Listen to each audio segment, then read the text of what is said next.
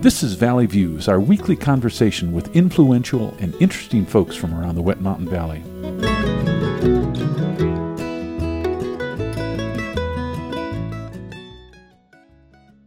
Today on Valley Views, we're visiting with Paul Parsons. Paul moved from Fort Collins about 5 years ago and is a full-time resident. He was a pastor and has a background in managing group dynamics and conflict resolution. He coordinates Trails for All, a local 501c3 focused on trail maintenance and education of those trail users. Paul, welcome back to the program. Thanks, Gary. It's always good to be here with you.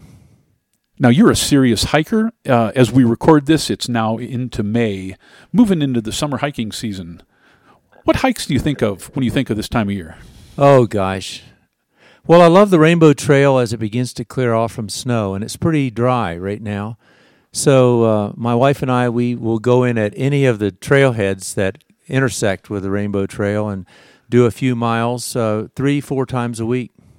That's great to get out. I was up at Gibson yesterday. I'd been there about 2 weeks ago, and when I got to Verde Creek 2 weeks ago, I couldn't even tell where the trail was. There was so much snow. Yesterday, nothing. So it's a good time to get out. It certainly is. You've been on Valley Views several times, but remind folks in Radio Land, what was the original catalyst for the initiative that became Trails for All? I'm grateful that you asked. It was an effort to create some sort of a trail movement that might be helpful to not only bringing people here to use trails, but to help our own folks to get out and maximize or optimize the outdoors and recreation around here.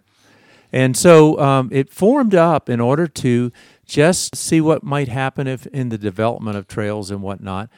And what we've been led to really is a primary purpose of being a partner with the United States Forest Service to help clear and maintain and rebuild trails, small jobs of rebuilding like from erosion. And so we give our best energies to that and to education for people being able to safely and courteously use all the 221 miles of trails that are in our county. National Forest, open or closed right now? Well, I'm glad you asked because as of April 6th, a series of restrictions were put into place in order to deal with this virus. And in addition to that, now more recently, there's restrictions that have to do with fire danger. So both of these are on the board right now. So if I might just share, until May 31st at the very least, the overarching guidelines from the Forest Service and Search and Rescue are, first of all, that developed national forest recreation sites are temporarily closed. That means campgrounds, day use areas, picnic tables, potable water stations, fire rings, restroom facilities, and trash collection. None of that is happening right now.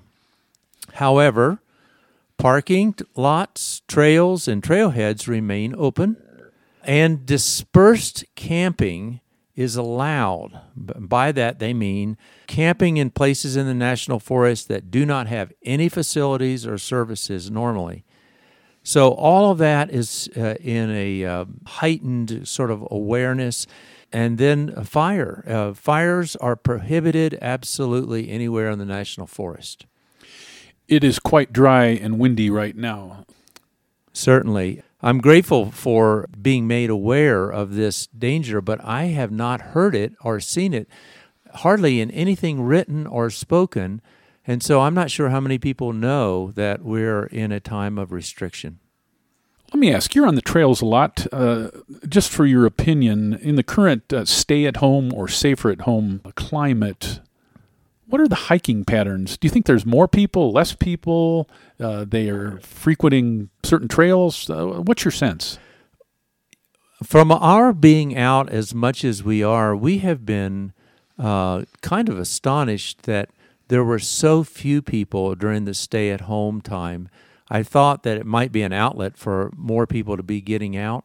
But however, since the safer at home was put into effect a couple weeks ago, we have seen more people. And we don't know whether that's from the weather or whether it's from the easing up of restrictions.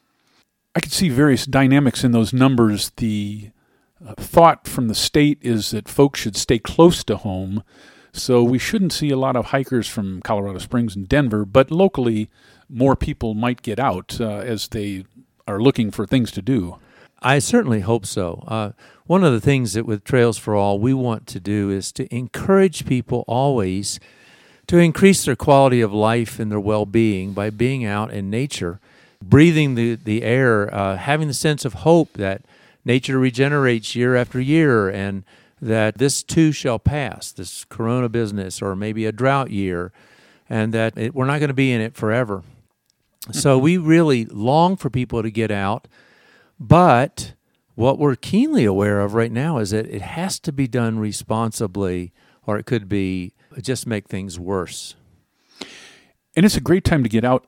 Perhaps it's because we've all slowed down, but I noticed on our hike yesterday, we stood and watched the Albert squirrels playing and looking at us. I was noticing all the bear scars on the ponderosas right there as you go south out of Gibson. There's a couple trees that it's really impressive. So you shouldn't always be looking at the mountains, I think. There's a lot going on in the forest. And this is the springtime. Flowers are coming on. The bushes are putting on leaves, etc. I couldn't agree more. Our attention has been drawn much closer to the ground and to the air as opposed to the height of the mountains this year. And we have seen so many bird species that we just haven't paid attention to in the past. And everything is active, and boy, are they ever talking to each other right now. We noticed that too. Now, it's coming on trail maintenance season as the snow dissipates. How does the current situation change your normal approach as you come toward the summer? Well, we're having to do Plan A and Plan B. And Plan A is life as normal, and we don't know if we'll ever we'll get to that this year, but we are putting into place a comprehensive plan for the 8 trails that the Forest Service has given us to open up and keep clear. And so we've got work crews being scheduled at certain times starting in the middle part of June all the way through the beginning of September. And we're doing recruiting and hoping to get good-sized crews to be able to go out with us, recognizing that none of that may happen. But it all depends on whether the Forest Service opens up to something that's more closely aligned to what we would call normal. If we don't have any of that happening, there still are things that we can do, but they can't be under the United States Forest Service or under their workman's comp provisions or anything like that. It would just be individuals, not even with a moniker of Trails for All, going out and doing trail summaries, hiking trails and then writing them up to add to our kind of a journal of trail summaries that we're putting together. And there are other things that we can do, like going out and looking for noxious weeds and seeing where the infestations are, or being able to find the places of erosion that need to be rebuilt. All of these things can be done. Plus, I can go out with a saw and cut a downed tree if I want to, but it's all on me if I do that or somebody else does. So as far as volunteering goes, you don't have to be an expert at wielding a handsaw to help out. Absolutely. One of the things that we've been hearing from people is, I could never do trail maintenance. I can't hike that far. I don't know how to cut down trees.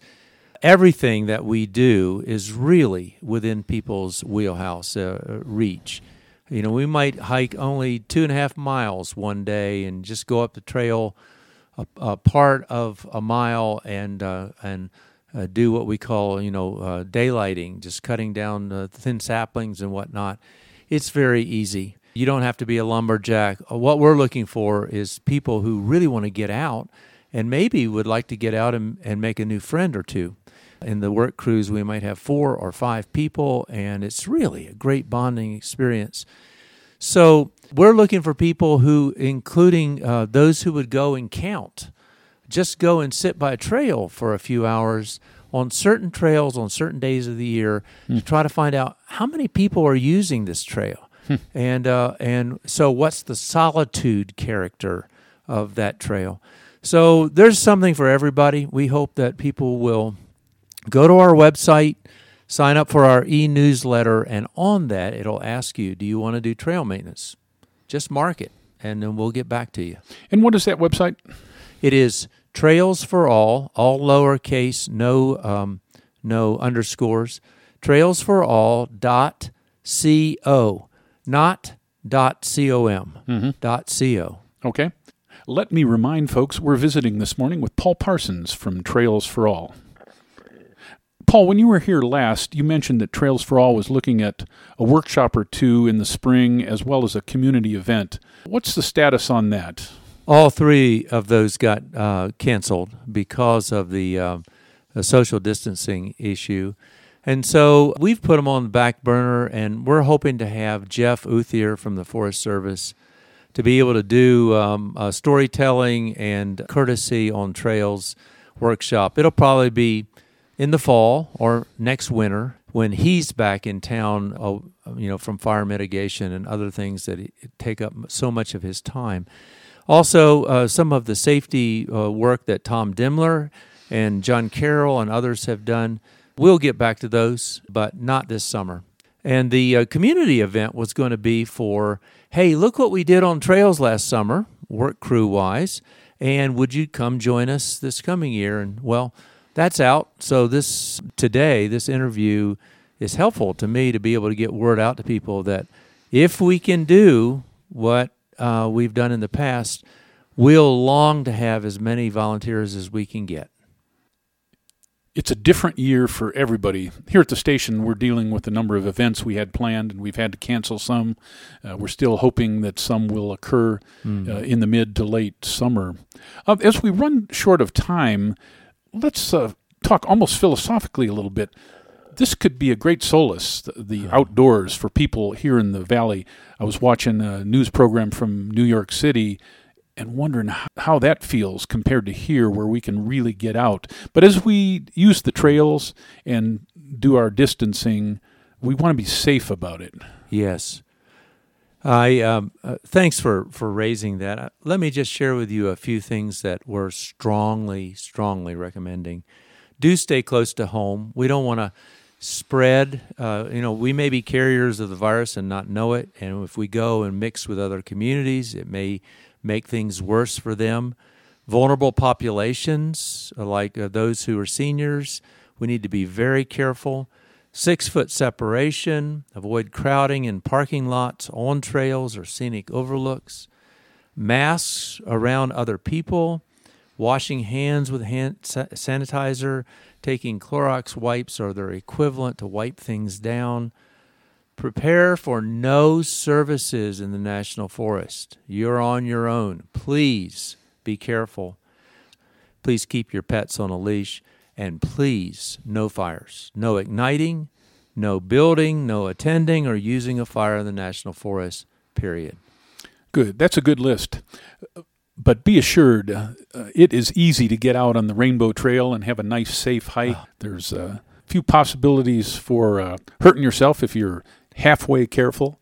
Yes. And you'll enjoy it, I know. Paul, what have we missed? Well, I think just that the things that I just spouted off in that long list, they're on our website. And we would invite you to go to trailsforall.co and find a best practices list of all those things I just mentioned for venturing out into the forest during the pandemic. And you can download it. It's a PDF form, and just look for the orange banner on our website. Please pay attention to these kind of details. But having said that, the solitude and silence and being close to the natural order is one of the greatest balms, healing experiences we can have at this time. Sports are gone, distractions are gone. Go out, walk a trail, enjoy, and come to a greater peace. That's our hope for you. Paul, thanks for visiting us.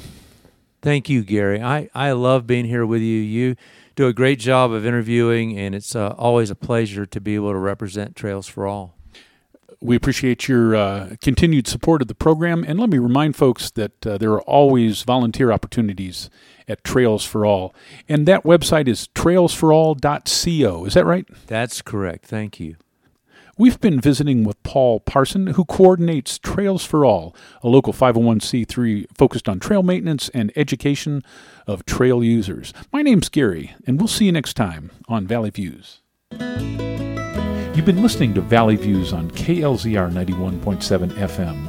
Valley Views airs Tuesdays and Thursdays at 7 a.m. and 4 p.m. and again on Saturday morning at 10 a.m. Send your ideas and comments to comments@klzr.org. Valley Views is produced by the volunteers of KLZR 91.7 FM. I'm walking on a rainbow with my feet on solid ground.